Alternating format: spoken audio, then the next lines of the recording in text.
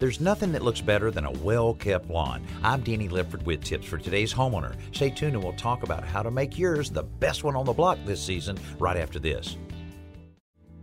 Whether you're growing a lawn in some newly cleared space or you're just frustrated with your current lawn and want to start over, here are a couple basic beginning points for everyone. Before you start, it's important to have your soil tested for both acidity and fertility. You'll need to add lime if the soil is acidic.